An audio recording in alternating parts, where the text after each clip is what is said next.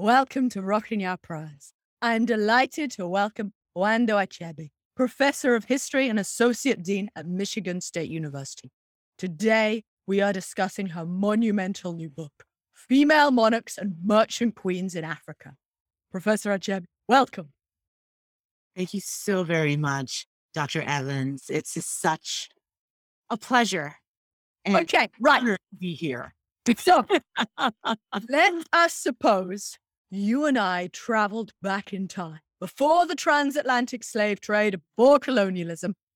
Do you think we'd find greater gender equality in Europe or Africa? I think you know where my answer is going to come from. Tell me. Definitely in Africa. Definitely in Africa. I like to say that what we see today in Africa has everything to do with our colonial past. And so African women are trying to get back to a semblance, we're not there, a semblance of their pre-colonial past. So in the pre-colonial era, for the most part, I would say that you had systems in Africa that were complementary, right? That's what a lot of theorists, a lot of historians, a lot of people that do this work talk about complementary systems. So I use the term complementarity a lot in my work. I also use the term dual sex systems in operation, which was a term that Kamene Okonjo, who works on Nigerian Igbo women, coined in the early 80s. So she talks about there being a dual sex system in which each sex in Africa took care of what was important to them. So you had men taking care of what was important to men and women taking care of what is important to women. And it didn't matter whether you were talking about a centralized system, because that's, there are different types of societies, centralized versus small scale. I hate the term non-centralized just because I always say, why are we comparing these small scale societies to the quote unquote normative centralized? Who's to say that the centralized society is normative?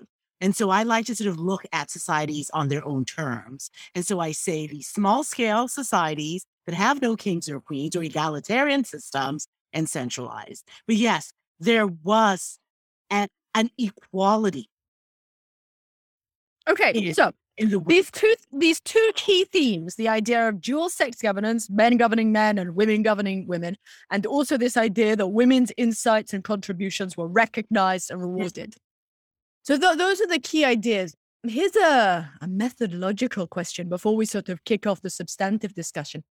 How can we know what gender relations were like back then? Like, what can we learn from language and linguistics, or what does gender neutral language tell us about the position of women? Can you just tell us how you investigated this? Yes. So that's just a phenomenal question. I'm an oral historian by training. And so everything that I do, right, I would say that 90% of what I do is oral history. And in order to do oral history in Africa and do it well, I mean, I think there's a reason why anyone who studies Africa, part of that study, if you're doing it at the PhD level, is language. Because without understanding, because language is culture, and it becomes not just culture, it is the way of seeing and being in the world. So without an understanding of one's language, you cannot understand the world that we live in, right? And that's my starting point. You cannot be an oral historian without language, right? How do you uncover this is what you had asked me. Yeah.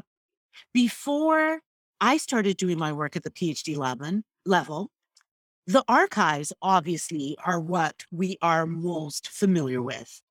But people tend to think that those archives just emerged and they're not biased and all of that. Let's talk about the history of the archive. Who is writing the archive, right? How did the archive come to be? The archive came to be as a result of the colonizing enterprise. And I would say that you can't expect your colonizers, who are there to take away your land, to write glowing stories about you. So let's start there. But that doesn't mean that I do not look at the archives, right? So for me, in trying to uncover, because that's what we're doing, is that I look for history and evidence wherever I can find evidence in language, in proverbs, proverbs that explain society to itself, in song. When I do women's history, I look at jewelry history. I look at cloth history. I necessarily have to go in search of history wherever I can find it, because these colonial masters that put together that which we now have as history, right, in the archive, did not, for the most part, concern themselves with women's realities. It was white men going into the African rural eras and interviewing old Black men about whatever, right? Whatever it was that concerned them. And very seldom did we get the point of view of African women. And so, yes, it's in there, but you kind of have to search for it. And could you give me some examples, like from songs or language? Give me some examples of how we do this. And so, because I think some of our listeners might be economists or political scientists, and they won't be familiar with how to understand. Okay, so let me give you an example of the gender neutrality of African languages. So English for me is a learned language. So I like to go back to my mother tongue. So let me give you an example. And this is an example I give to my students.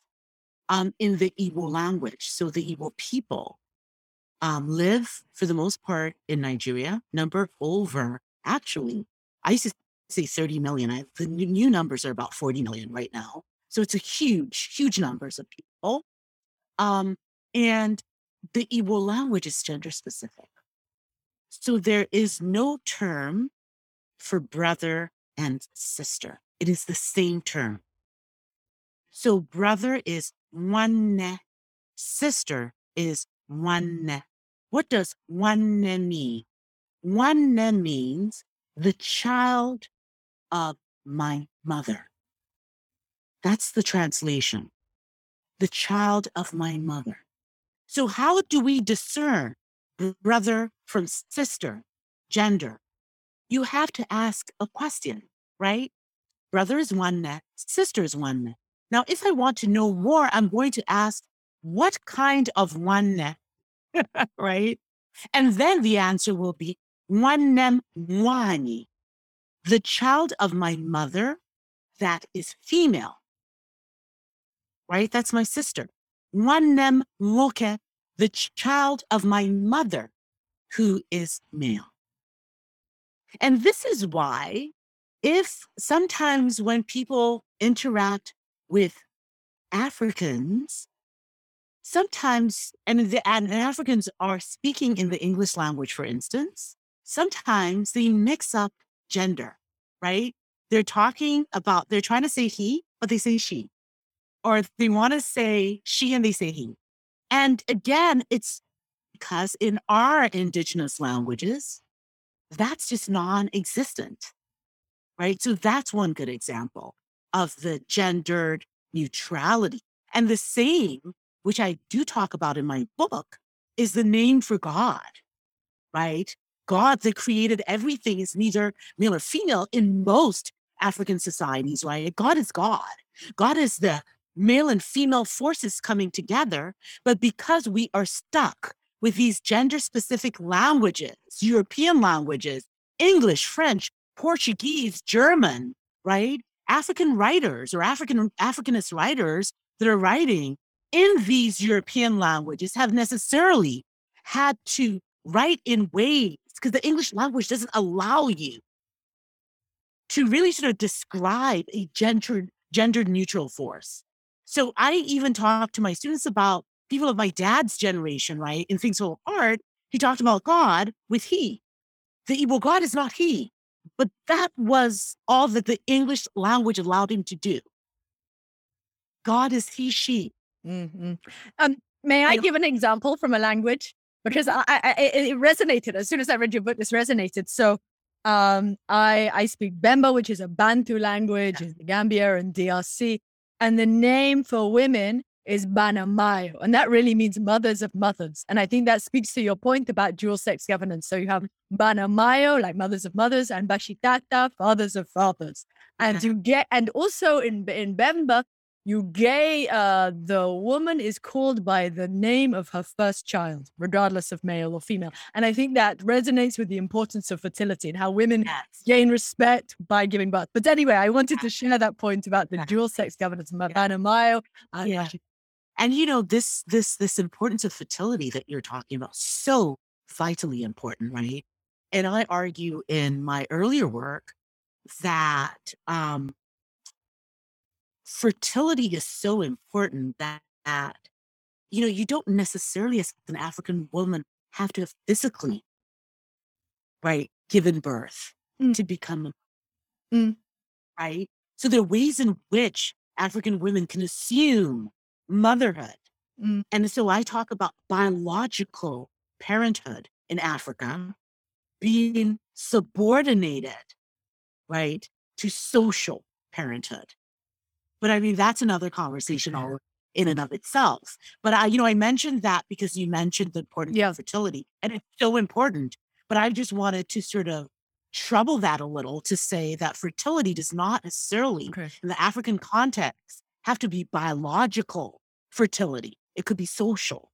That's a really good point. And that reminds me, I wanted to add a little point, your point about how we know in our methodology. One thing I found really helpful, for example, if you look at sculptures from southern Nigeria or from Benin, it's always that gender complementarity. It's the man and the woman. And sometimes they emphasize fertility with particular body parts. And you don't necessarily see that in other parts of the world. And I think that really speaks to your point about gender complementarity. Okay, let me have my next question.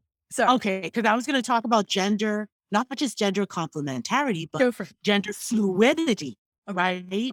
Fluid and flexible, where you can be born female, right? But be categorized as socially male. This point is interesting. I don't understand this fully. I'd like you to explain this to me, yeah. Right? Or be categorized as a social female. And there's no tension. And so, and that's why this thing called gender is huge in Africa. There's no tension. There's no confusion, right? That gender is fluid and flexible and allows biological females to become male.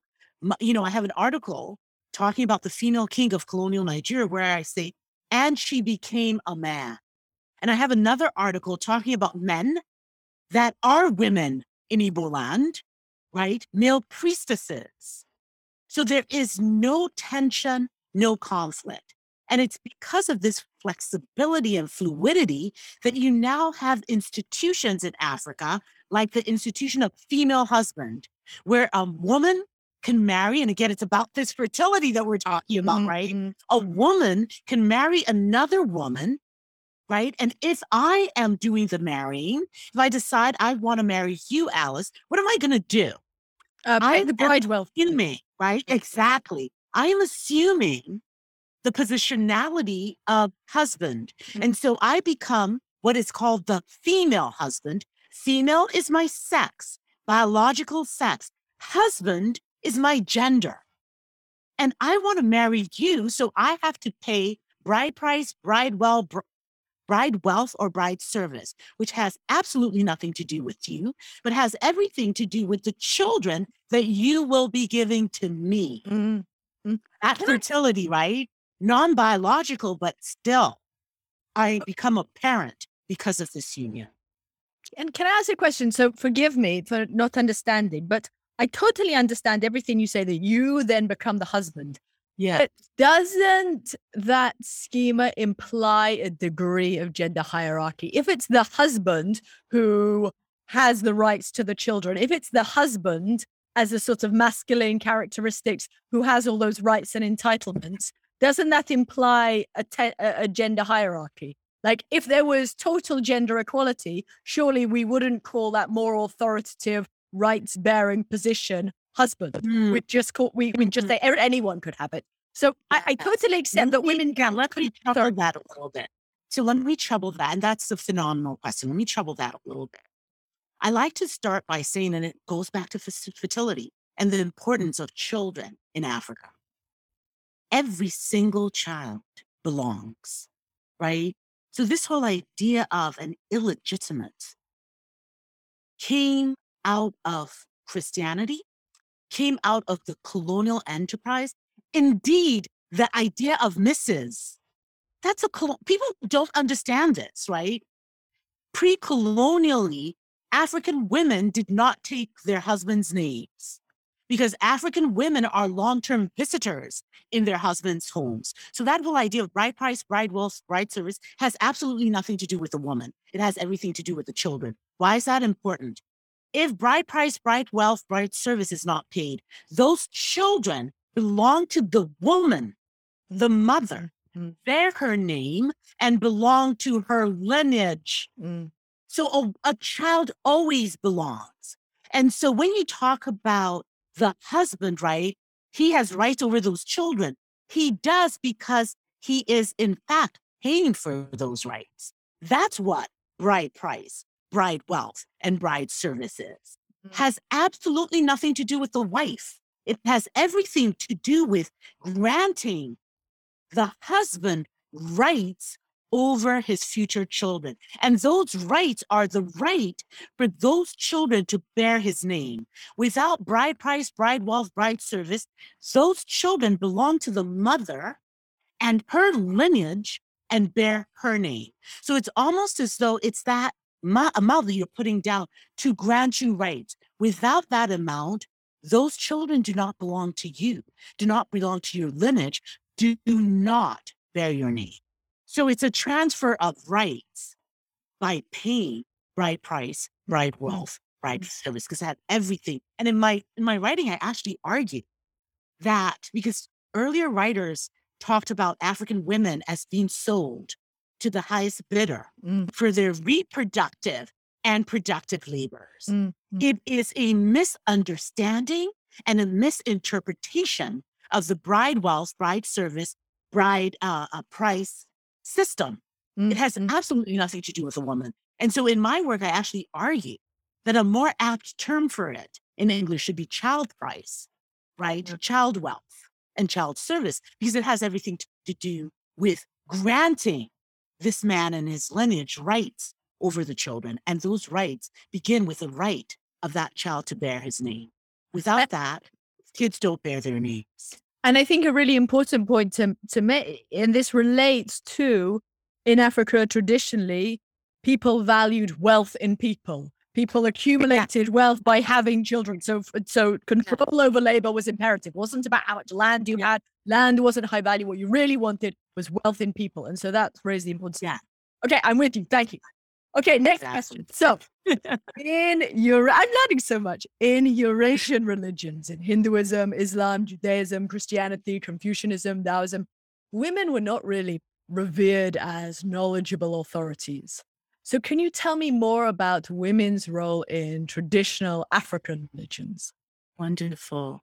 You know, I, in my first book, argue that you cannot understand African history by focusing exclusively on the human visible world. That is to tell just one part of history.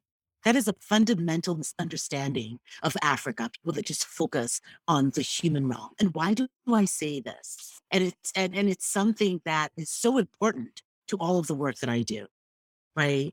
The African world, the way that Africans conceptualize the world is in dualities, right? The physical, human world, the seen world. I'm looking at you, you're looking at me. We are seeing each other is actually a less powerful world than the unseen world. So we believe that there's spirits all around us. We just can't see them, right? And so what I've tried to do in my work is to historicize those spirits, right? And it has everything to do with whether you want to call it spirituality or religion, right? And so in the African worldview, you know, I have actually in my work, I move away from women because the female, I call it the female principle. And why did I coin that term? And I use that term, female principle, to talk about religion, because for the most part, we're not talking about human women, even though human women were extremely active, right? In African religiosity, they were priestesses, they were prophetesses, right? And all of that. But even more powerful was what I call the female spiritual principle. And it's these forces, unseen forces, that were female, starting from the very top. God, the supreme God, creator of everything, being neither male or female, but being a combination of both. Mm. And God was too big to be worshipped directly, right? And so Africans sort of relied on these gods and goddesses. They're called lesser gods and goddesses, who were personifications of natural phenomena. But I argue in my work that in the African context, the most important, the most powerful of these lesser deities were in fact female. And how do I arrive at that, right? I arrive at that by just really simply, let's sort of look at this. In order for people to survive, I don't care where you are, you need water, right? Without water, you are dead. The other thing that you need is food, and you get your food from land. So those two, water and land, so vitally important. What are the deities in the African system that are in charge of water? For the most part, they're female. Hmm. The goddess of the waters and the goddess of the lands. I'm not trying to say, because there are over 3,000 different African nations of people, right? That speak different languages and have different cultures. So I'm not trying, we have to generalize sometimes when we talk about Africans, because it's just such vast a continent. So I'm not trying to speak in absolutes. So please, nobody tell me, oh, this small group here has the deity of the lands, it's male. I am saying that for the most part, right, over 3,000 different nations of people, vast majority are deities in charge of land and water are female. And those are the most important and most powerful of deities, especially when we figure into the equation that God, for the most part, is not directly worshipped by Africans, right? God is paid high respect. We worship in the traditional system the deities, the lesser gods and goddesses. So they are so much more present in our lives. And like I said, the most powerful are female. And as you go down, you will see this complementarity that we're talking about. God is both, right? When you have a female deity, for the most part, you have a male priest in charge of the female deity. When you have a male god, you have a female priestess in charge of this male god. Again, this complementarity, this going back to maleness and femaleness makes this complete entity, which is this balance. Balancing male and femaleness is what African cultures is looking for. Okay, I'm with you. So we have this idea of gender complementarity and dual sex governance. Now, one thing I found really interesting and perhaps even more distinct to Africa, or at least Yoruba and Igbo, that we definitely do not see in Europe, is networks of solidarity amongst women.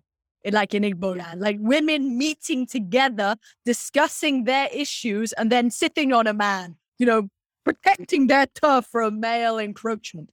Can you tell me more about those networks? Because I think that's phenomenally important. It's not just about having a few elite women, isolated women, top dogs, queen mothers, but having that solidarity between women, I think is really fundamental and really distinctive. It's only from the 1970s that Europe and the USA have had feminist movements. That's a new thing. That's a modern thing that we've just arrived at. So for me, Igbo land was way ahead, ahead. And I'm happy to say this each time to my students, because they always ask, because I'm a feminist, right? And the first thing they ask is, oh, that's why you go by your maiden name. And I'm like, it's about feminism, but it's about African feminism, right? Before, pre-colonially, this title of Mrs. came with the Christian church. There was no African woman that was Mrs. anything. So we all bore, right, our names. But the question that you asked about solidarity goes back to my privileging, right, of different kinds of societies in Africa, right? Centralized societies, we're talking about kings and queens, right? That's the different beast. Non-centralized society, you're talking about really groups of people. So in non-centralized, and I hate that term, but it's been something that's been drilled into me. So I sometimes use it. So let me sort of scratch that. Small scale societies is what I prefer. So in these small scale societies, such as a society that of my birth, Igbo land, right? Leadership is in the hands of a group of male elders and female elders, right? Age is so important in these cultures. That's what sets you apart from people who are younger, right? And because in these small scale societies, you don't have one king or queen. In fact, they have proverbs that tell you, if you want to be a king, go be a king in your mother's backyard. That's an Igbo proverb, right? We don't like kings. And we have another one that says, where is it? The Igbos have no kings. They don't respect kings, right? It's leadership in the society and in the group. So in societies like that, groups of women come together, right, in order to lead themselves, in order to support themselves. So you see it in politics. So instead of having one person in charge, you have groups of women in charge. You see it in economics, women coming together, right, to go to the marketplace. You see it socially, women coming together, forming groups to say, work on this person's farm, right, because I need help. And then tomorrow, I will work on somebody else's farm, right? So groups of women helping each other out, right? In economics, I talked about, going to the marketplace, but also forming credit systems, right? So this banking system that we think that is something that didn't come. We've had that in Africa from time immemorial, right? In my part of the world, we call them isusu credit systems, where as women, we would come together and every month put in a certain amount of money into this pool, right? And if you, Alice, needed, I want to do a little expansion to my home, you would just come to our group and say, I want a loan, right? And we, as women, will loan money to one another without interest, right? So you had all of these groups, right, in these societies, and they were exceedingly important. And so when you start talking about how do women defend their turf, you talked about sitting on a man or making war on a man. It wasn't something that was just done in West Africa. You have it all over Africa, right? So when you see women using nudity as protest, which is like Stella Nyanzi. Yes, which in essence, that's what that is, right? Sitting on a mat.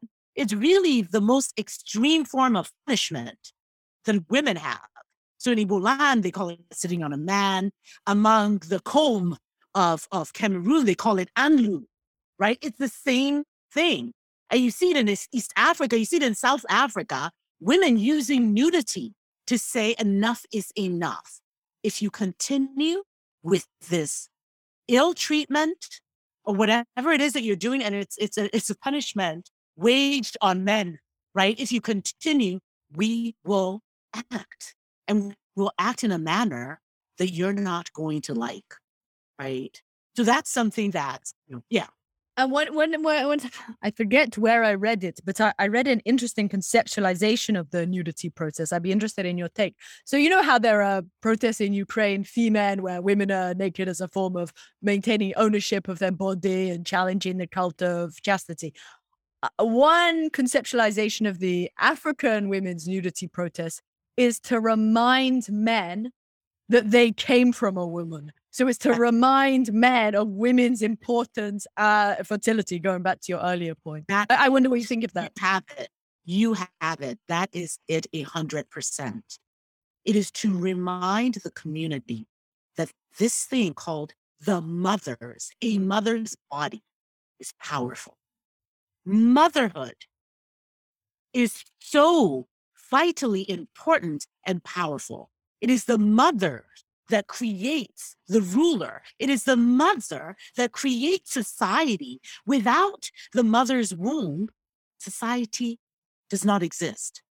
And so we also say that this mother's body, and it's not just any woman's body, it's the mother's body that is exceedingly powerful, right? The mother gives birth, creates and continues the world, but the mother can, through her body and through the curse, take away life. Mm. And I think I just one thing to add to that, the point that you made in your book, like, for example, the role of the Queen Mother. So the Queen Mother is the kingpin. The Queen Mother has huge authority. She might even have her own court, her own jurisprudence. So that was really embedded in the system. Okay, now I have another question. So we've talked a little bit about African relations in general, but there was also some heterogeneity. Which societies would you say were more gender equal? If you were mapping out gender relations across Africa, where do you think would be the more gender equal places, and which places do you think were more patriarchal? That is a difficult question because you're talking about a huge continent.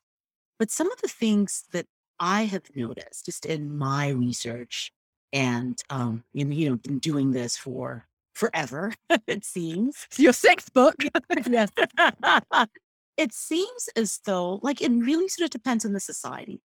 In my work, I have argued that it seems as though the less centralized a society is, you start to see a lot more of the equality, of this flexibility, of this complementarity. And it's not to say that you don't see it, right, in centralized societies. Because let's take the Asante first. Yeah, exactly. I was just thinking, You have the Asante Henna. And most people, when they think about Asante society, they're just thinking about the king. No, there's the Asante Henna and there's the Asante Hema, Queen Mother, side by side. It is the Queen Mother that decides on who the king is going to be and vice versa. So this complementarity, right? So it's there. But, in some societies, like I said, the more centralized, I start thinking about societies like, for instance, the Nyamwezi, right, in East Africa, where societies were so centralized that, a woman's position in society really had everything to do with her rank, right? And if she was not blessed to have been born, from one of these societies of like a queen mother or a princess, or then perhaps her status in society is not that high. But the point is that African societies are not black or white. So even in those societies, there were always mechanisms, right, for women to elevate themselves. And so among a society like the Nyamwezi of East Africa, women could become spirit mediums and rise to the level of these male kings and the queen mothers, the Buganda queen mothers and princesses, right? So there was always that mechanism. And again, we're talking about pre-colonial society, right? Because colonialism hasn't come in and sort of turned things topsy-turvy. But there was always a mechanism for women to elevate themselves. So, so I think you made 2 points there. So looking back at the historical record, we certainly seem to see fewer examples of women's leadership, autonomy in places like Kenya and Uganda, maybe, than the Gulf of Guinea, for example. And I don't know. You don't think so? Actually, okay. It depends. Because when you talk about Buganda, I think about the Buganda queen mothers. They were extremely powerful, right? So it really depends. To me, it depends on the nature of the society, right? And for the most part, a lot of the writing has been about these centralized societies, and a lot of the writings have favored a masculinist, right? Because who's doing the writing? So to me, it's very difficult for me to sit here and say, like, in all, I can sort of look at African society and say this as a fact, because frankly speaking, I think that there's a lot that we don't know. Yeah. There really is a lot that we don't know. Okay, let me give you 2 concrete examples. Okay, so for example, I read that in the Mau Mau riots, I think women were 10% of the anti-colonial protests in Kenya. So a relatively small proportion as compared to the Aba women's protests in southern Nigeria. So looking at women's share of protesters, that would seem to be like one quantitative example of a contrast. Or another sort of indicator is that in West Africa, as you say in your book, women controlled the markets. And that seemed to be a distinctly West African phenomenon, unless you correct me. Like, so at least controlling the markets, controlling commerce, that's a huge thing, right? And that seemed more prevalent in the Gulf of Guinea. And, the interesting thing about that is, and, I kind of want to throw that back at you because I know that your work is about that, right? There are no simple answers. Mm-hmm. And, that is just, to me, that's $1 million question. I personally don't know the answer to why it is, for instance, right, that in Western Africa, there is a can I say that word? Let me look for another word. There are many market queens, for instance, and they own the market. I really, like, I know you asked me, I don't know what the answer is. It's okay. It's okay. No, it's just, I don't know why that's the case. I mean, it's similar to if somebody asked me, so why are women owning the markets? Why are they long distance and short distance traders? Why do you find that mainly in West Africa? Another question could be, why are there spirit mediums in East Africa, in the Horn of Africa, in Southern Africa, but not in West Africa? We don't have spirit mediums. We have spirit possession. Now, I hope somebody can correct me, but wait, what's the difference? What's the difference between spirit medium and spirit possession? Okay. So spirit mediumship, these are societies, right? It's not one individual. Okay. Spirit possession is when an individual can become possessed. This individual is not necessarily a part of a society of people who are possessed of spirit. Whereas you see in Southern Africa, East Africa, the Horn of Africa, North Africa, spirit possession societies of groups of people who have been possessed by a spirit. So and then they're collectively challenging all of this phenomenal power. We don't see that in West Africa. I don't know why. I hope there's somebody out there that can help me answer. I just don't. It's just, it's just one of those things. But we do have spirit possession. Okay, I have another conundrum for you. I have another conundrum. I know I didn't answer it, but I don't know. No, it's fine. It's fine. It's okay. I think to establish what we know and we don't. Okay. Yeah. So here is my next conundrum for you. Okay. So the Gulf of Guinea seems simultaneously oppressive and respectful in some ways. So we agree, women organized to protect their turf against male encroachment. They moved freely in the public sphere. They gained independent wealth and authority. When the Portuguese came to the coast of West Africa, they had to deal with women. Women often married Portuguese traders. They had their own independent wealth, trade networks. So women were definitely powerful, no question about it, independently, of their own accord, not just because they were married to some male lineage. I totally understand that. But there was simultaneously, and you can correct me on what word we use here, but some very oppressive practices. So let me give two examples. Yes. One, pawn ship, the domestic institution of slavery. And most of those enslaved people were women. Women were enslaved by their fathers or uncles to cover debts. And so I wonder, doesn't the fact that it was mostly women who were enslaved indicate their low status within their household, that they could be so vulnerable to that? That's my first point, first example of oppression. Secondly, so Southern Nigerians, Yoruba, Igbo, clearly revered female authorities. But if we look at female genital mutilation today, 50% of Yoruba and 50% of Igbo women have been genitally mutilated. And that's usually explained in terms of marriageability. Girls are cut to please men, enhance their marriage prospects. And so how do you make sense of those apparent contradictions? I want you to explain it to me. Yes. So I'm going to start with the second. And I'm this by saying that I'm only doing this. I typically do not, and I'm going to have some corrections as we move forward, right? That term female genital mutilation, in my mind, is an extremely offensive term. Okay. I don't use it. I don't talk about it. And I don't even teach about And first of all, we're talking about female circumcision. So let's call it what it is. It's female circumcision, right? And I can go into the history of that and why certain groups do that. So that's one.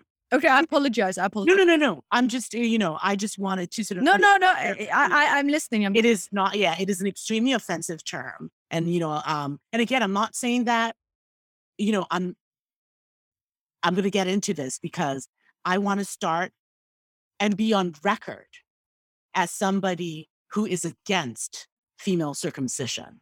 But having said that, right, there are certain things that we just need to understand about why it happens and why it will continue to happen, right? And why the solution is going to be an inbred solution and not an outside solution, right? Okay, so that's one. Let me also talk about numbers. I'm not sure where you got your percentages from. Oh, okay. 50% of Igbo women are not circumcised. In fact, I can tell you the first time, and I'm talking about me as an Igbo woman, first time I ever heard about circumcision was when I came to the United States at age 20 something. And when, everybody was talking about it, and I was like, they've come again. Who's making this stuff up? Like that was how, and the reason was that I don't come from a society where this happens, right? And I'm saying it to say that the percentage of Igbo women, I'm not saying again, there are no absolutes, but there is no way under the sun that 50% of Igbo women are circumcised. I can't really speak as forcefully about Yoruba women because that's not the group that I study, but I do know enough about Yoruba women to be, I would be shocked if 50% of Yoruba women are circumcised, right? One of the things that you have to realize is that, when we talk about female circumcision today, female circumcision has been used in or brought up in instances of, when it comes to citizenship, trying to sort of move justification for being granted asylum, right? Oh, yes. Yeah. I myself have received applications and be an expert witness of people saying, It's sort of complicated and convoluted, this whole notion, right? And numbers as well. Okay, so let me now talk just a little bit about female circumcision. So female circumcision essentially occurs, and it doesn't just occur in Africa, it occurs pretty much, I don't want to say worldwide, but we have case studies essentially in many places of the world. In terms of Africa, for where it happens, female circumcision tends to be a coming to age ritual, right? And I'm not trying to convolute it with Islam or anything. I'm just saying female circumcision pre-colonially, let's leave out religion and all of that, right? It's a coming to age ritual. If you were to take a society like the Kikuyu, who, practice, and that's why I was saying that, honestly, Igbo land, if there's anybody practicing, it's going to be such a small percentage. In all of my research, and I've researched Igbo land since 1995, I have not come across it, right? But I do know that it happens because I had an aunt who was in the medical profession, and what they were doing was going into the rural areas where it did happen to essentially teach women how to do it, but do it safely. You can't eradicate something until you deal with the reason why it's happening, right? So let's take the Kikuyu. It's a coming to age ritual. Young Kikuyu boys are circumcised around age 13, and so are young women. It's all about coming to age ritual. But in Kikuyu land right now, they've come up with what they call a circumcision of words. And that's why I was saying that any kind of eradication must be inbred because it's so rooted in culture, right? And so they themselves, as opposed to us sort of looking in and we're like, oh, this is the subordination of women and, all those arguments about, oh, it's done to women to deny them of their sexual, what is it called, enjoyment and all of that. No, you know, so among the Kikuyu, they've come up with what they call a circumcision of words. And again, I'm not going to sit here and say it's been eradicated because it hasn't. But there is that encouragement, right, for women to consider this aspect of what it is. What is circumcision? It's about not just the act of being circumcised, but it is the act of being elevated from girlhood to womanhood and all the things that we are taught about what it means to be a woman, what it means to be a mother, and all of that. So what you're finding in Kikuyu land right now is that they're saying, let's do away with the circumcision and let's do the teaching. So they're talking about a circumcision of words, right? And so, yeah, so I mean, there's a lot that we can say. It's a very touchy, I think, subject. And, I like to say too, it's something that I personally, I mean, every so often I teach my women and gender and sexuality in Africa. I never teach about circumcision. And one of the reasons being that I remember when Alice Walker came out with Possessing the Secret of Joy, that was the first time that in my realization, I'm like, whoa, what is did she just make this up? And then I started doing research. It propelled me to do research. And I remember reaching out to some of the most powerful African women that I knew. And, in areas where I know that female circumcision occurs. And I said to them, I said, why aren't you challenging her? Why are you letting her, what is it called? Keep perpetuating some of these falsehoods. And again, I started this by saying, personally, I'm not in agreement and I want to see us move in a different direction. We have to do it with an understanding, and it has to come from within, as opposed to people sitting in the West and be like, oh, I'm going to teach you. No, you're not, right? African women have to decide in the societies in which it happens. And this is why I don't speak about it. I don't come from a society where this is an issue, right? I don't know anybody as an Igbo woman personally that's been circumcised. So I don't feel like I even have the authority to speak about it, knowing that circumcision is something that is spoken about under closed doors. Women talk to women. And that's what I got from the strong African women that I reached out to say, why aren't you confronting this? And they said to me, we're not exposing this to a Western gaze. It's not their business. If we're going to have conversations about this, we're going to have these conversations within our society, knowing full well that conversations around female circumcision don't even occur with men being there. And so this is my reason personally, as an Africanist historian that works on women, gender, and sexuality issues. I don't teach about this because I don't feel like I don't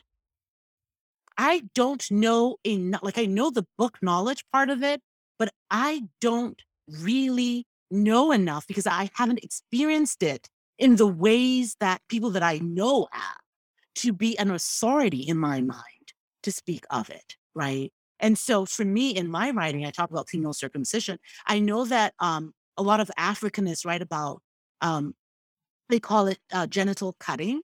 I have a problem with genital cutting, Okay. personally. And the reason why is that there are many forms of female. I use female circumcision because it's this overreaching term.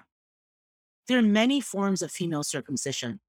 The most serious form, which is only practiced in very small pockets of areas in northern Africa, like in Sudan, which is infibulation, which is in essence what Alice Walker was talking about in Possessing the Secret of Joy. It is not the most common form. No, sure. That's just Sudan. In Africa, right? So, but again, I'm not trying to diminish. It's still vitally important, and we need to do something about it, right? And so my argument is that in most forms of female circumcision, other than infibulation, nothing is cut. It is the scraping, right, of the foreskin, much like the foreskin of the penis is scraped during male circumcision, right? And again, please don't get me wrong. I'm not trying to minimize, but I'm trying to put this in historical perspective about what in the societies where it occurs, why does it occur? I think Why that's is there such why is it taking so long, right, to get to a point of eradication? Will we ever get to a point of eradication? And your guess is as good as mine, because it is not about denying women of sexual pleasure.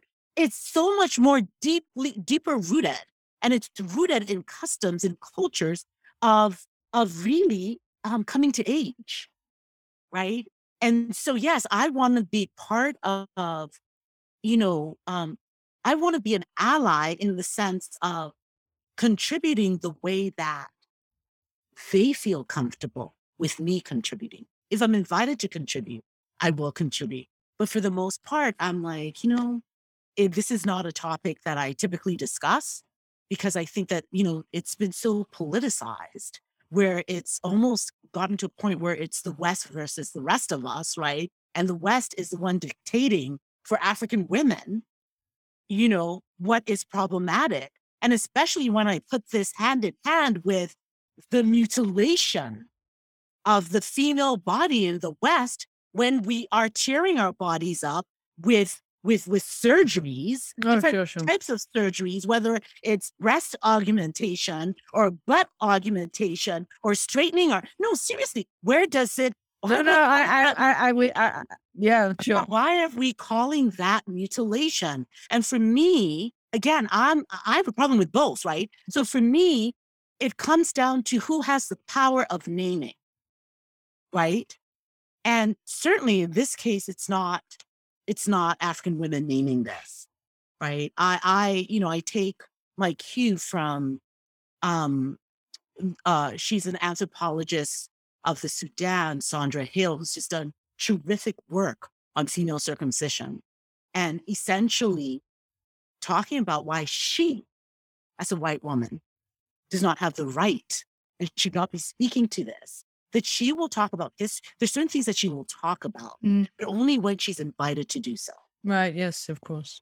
Right. And I think that is so vitally important. So that's the female circumcision part of it. Then you had asked, I don't know what the... Oh, yes, about pawnship. I mentioned that. And let me just thank you. Let me just thank you. Wanda, I really appreciate you correcting me on these points. I really appreciate that. Yeah. So the pawnship, I didn't mean to be offended or anything like that. I just, again. No, you're right. You're right to correct me. And that's why we're talking, right? So I can learn from your expertise.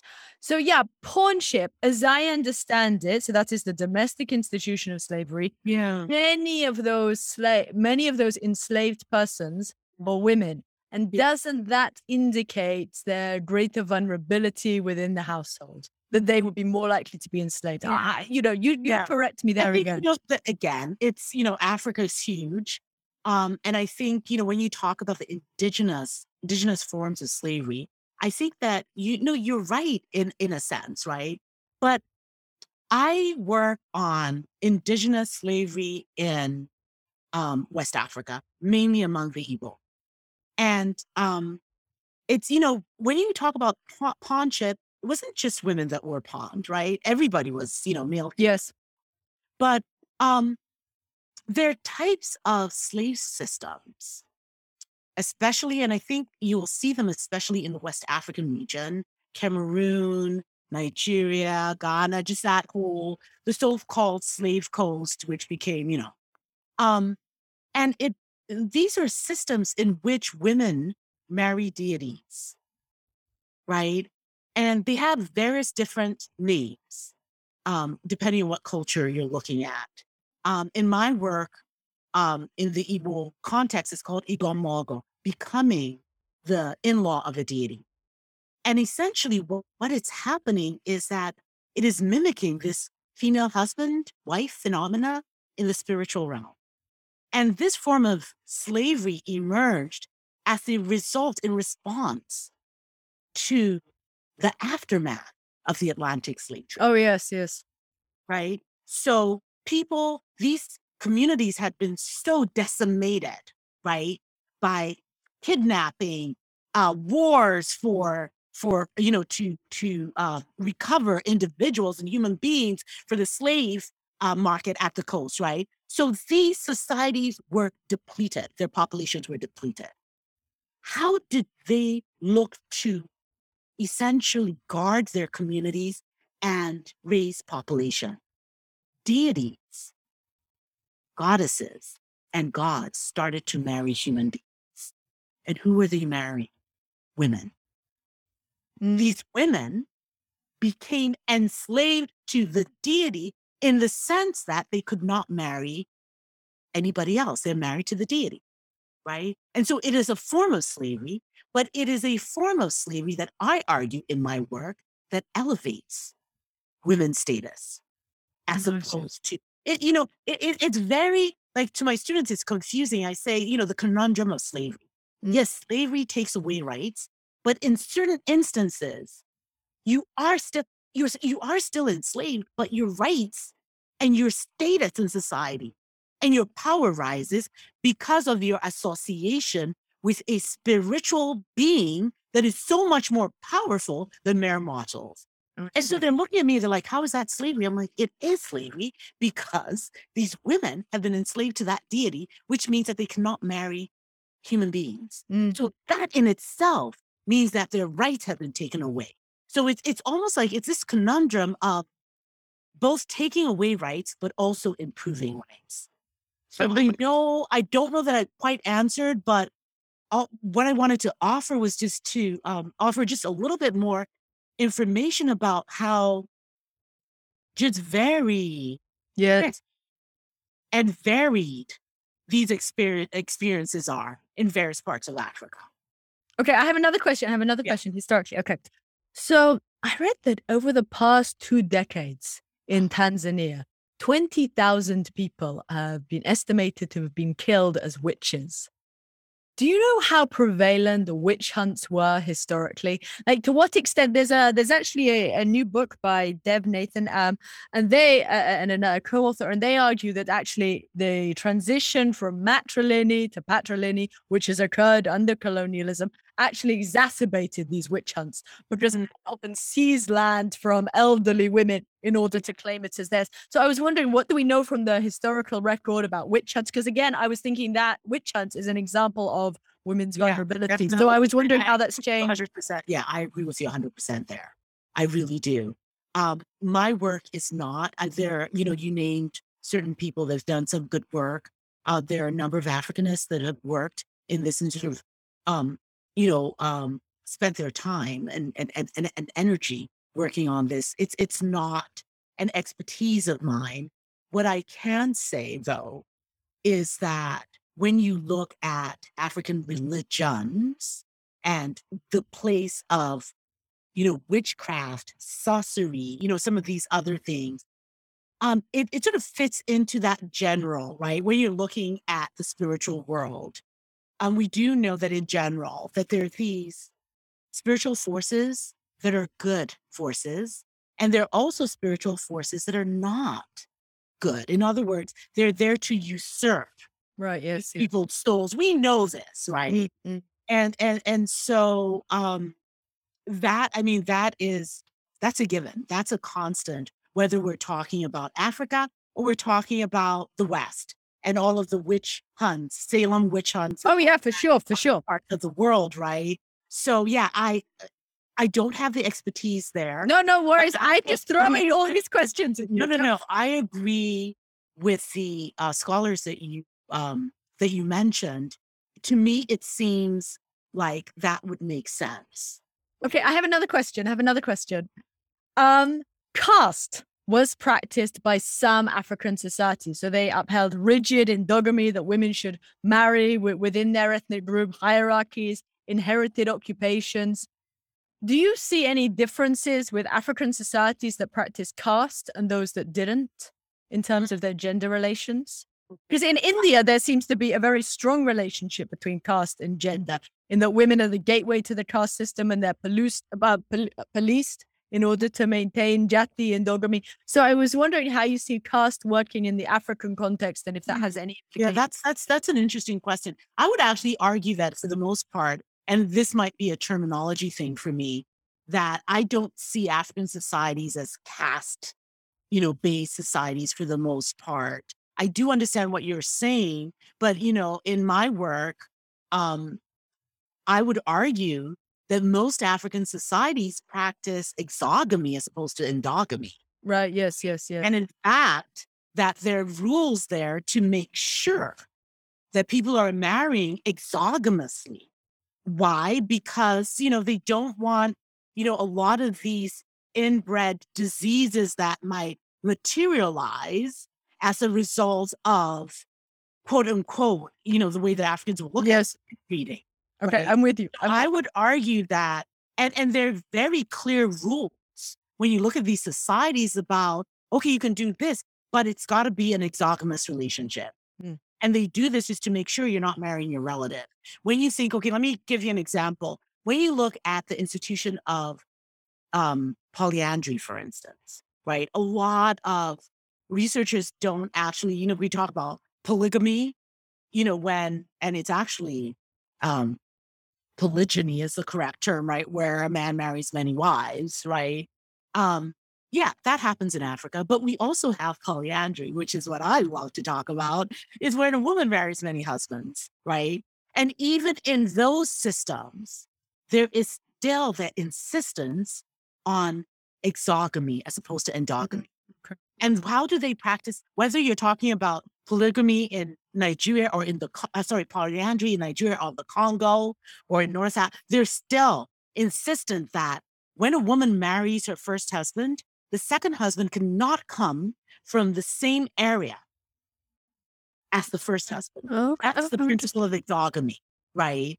So I didn't know that. Thank they're you. not marrying. And the reason, Alice, was that going back to your first question about solidarity, the marrying exogamously created these, what is it called? Like networks of kinship. Exactly. Mm-hmm. Dynamics and modes of solidarity. And alliances. Yeah. Right? And alliances. So you marry exogamously. Let's just say, okay, I'm sitting in Michigan. I'm in the town of DeWitt. Let's just say it was a fictional village in Africa. And I marry someone from Detroit, right? That's an exogamous relationship.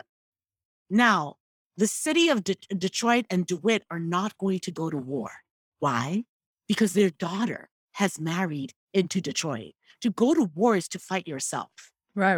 Those principles of exogamy were there also to create these unifying influences between communities during the pre-colonial era. Okay. This is good. I'm learning. Okay. Final question. Okay. So your book shows examples of female leadership across the continent. Yeah. But today, if we look at parliaments today, Southern and Eastern Africa has exceptionally high rates of women in parliament. South Africa, Rwanda, Ethiopia, etc. Yes. But in West Africa, and uniquely in West Africa, there seems to have been a reversal of fortunes. Yeah.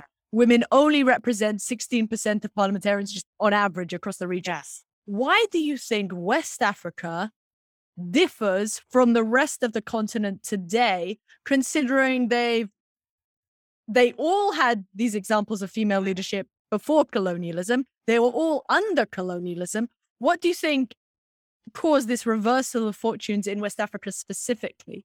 Yeah. It's painful to me. It's sad. Yes. Extremely correct.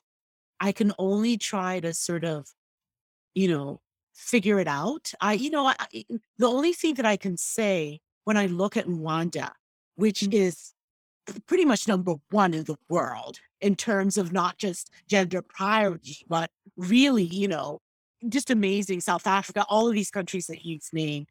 In the West Africa case study, the only thing I can think of is leadership, right? We did, because what happened to West Africa happened to East Africa, happened to South Africa, happened to all these other areas. So what is the difference now, right? These are societies pre-colonially where women were extremely powerful. And all of a sudden, colonialism reduced women, pushed us to the background, right? But we can't constantly, listen, we're in 2022. Enough of blaming colonialism, right? Because some other areas, some other African countries have done the right things. So the only thing I can point to is it goes back to good leadership. Who are leaders? What are their, what is important to them, right? This is an issue that is exceedingly painful to me. When I look at the country of my birth, right? And we're way. I don't even think we make, because I had a top 100 list in my book. We're not anywhere close, right? And that's all I could point to. It's not the lack of effort or the lack of doing on women's parts. I think that it has, a lot to do with the present nature of politics and governance, and who's in charge, and our leaders actually making this a priority. In those areas that you've mentioned, it's coming from leadership where they're saying, yes, for this sure. is what's going to happen. And when I say leader, I'm talking at the top. The president of the nation is saying, this is important. And this is what is going to look at Ethiopia. Look at all the examples that you're talking about. This is by decree. I will make sure, we're not talking about tokenism here. I will make sure that in my government, because women are more than, in most of these places, 50% of the population, they will be represented, right? Why that's not happening more in West Africa? Your guess is as good as mine. I'm not a political scientist. May I? Okay, listen. The fact. Yeah. I think I can trust you to tell me when I'm totally wrong and to correct me. I think you and I have that relationship. So can I share my little theory with you? Yeah. And I know that you'll correct me. You'll tell me no, Alan. And I will tell you when I think that you're right on the mark, because I really want to hear this. Okay. Yes. So number one, I totally agree with your point that leaders can choose to institute female quotas, even in West Africa. So President Wade in Senegal, in response to feminist lobbying, he instituted a gender quota. So Senegal is now ranked 7th in the world for women in parliament. Yeah. That said, my hypothesis is, so Nathan Nunn and Wanchekon, they have done research showing that transatlantic slavery may have exacerbated distrust and ethnic divisions and ethnic divides. And of course, it was West Africa that was hardest hit by the transatlantic slave trade because of its proximity to Jamaica, to Virginia, etc. So as all those slave raiders went, that exacerbated ethnic divisions. Why are ethnic divisions a problem? So today in West Africa, Ghanaian and Southern Nigerian women are still in markets. They're entrepreneurs. They're mama bens, as you say in your book. Women are notorious for owning multiple Mercedes-Benz. So yes, women are still in the workforce. Women are still independently wealthy and powerful. But what I wonder is if the transatlantic slave trade exacerbated distrust and divisions, and on top of that, the artificial imposition of colonial borders. I'm going to add that to your argument. Group together all these different ethnicities and all these different religions. So what's another unique feature of West Africa is that, so for example, Nigeria has Muslims and Christians, and there is an element of religious violence in many of the countries along the coast of Guinea. And that's an effect of the arbitrary colonial imposition of borders. Yes. So what that means is even if women are powerful economically, it's very difficult to mobilize and create strong networks of national solidarity because you have all those ethnic divisions. So how can you mobilize for a gender quota? How can you mobilize as women, qua women? 100%. And also, I also think that if ethnicity is politicized, it may not be your priority to have a women leader. You'd rather have someone from your ethnic group, from your village, from your region. So your priority isn't necessarily where we want gender equality. We want representation in another way. So my theory, my thinking, and you should critique me, is that transatlantic slave trade exacerbated ethnic divisions, and distrust, and the imposition of colonial borders force those religions to be part of the same country, which makes women's mobilization hard. Phenomenal. 100%. Yes, let me just add to that. Because when you start, I'm like, why didn't I think of this? 100%. 100%. When you add it, let's add to the fact, right, that the other nations that we're talking about, different parts of Africa, they have less population density. Yes. Right? So I don't care where it is, where else you're looking at. 1 out of every 4th African is a Nigerian, right?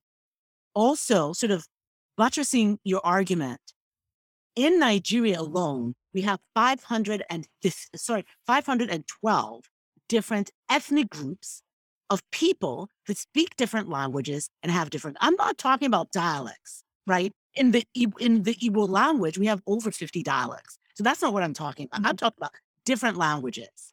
So I'm saying all of this to say that you have a very population dense area, which is that West African area, right? With all these different ethnic groups, there's no such thing as a national identity. You have, when we talk about national identities, we talk about that with regards to Tanzania. Why? Because Nyerere was able, actually, let me correct this a little bit, because we always say Nyerere was able to.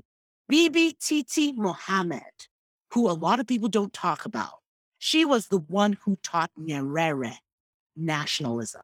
She is the one, it was a woman, and a Muslim woman that taught him that if you want to, your desire is to bring everybody together, speak Swahili and stop speaking Queen's English, right? So let me not say Nyerere, let me say Nyerere and Bibi Titi Mohammed, right? So in Tanzania, you have this national identity. You don't have it anywhere else, right? And so 512 different ethnic groups, right? If war breaks out today in Nigeria, there's no national identity. When somebody asks me, who are you? The first thing that comes to mind is not that I'm Nigerian. The first thing that I'm going to say is that I am Igbo. That is my nation. Then I will tell you I am a woman. This is how I define myself. Yeah. Third, I'll tell you I'm African before I tell you that I'm Nigerian.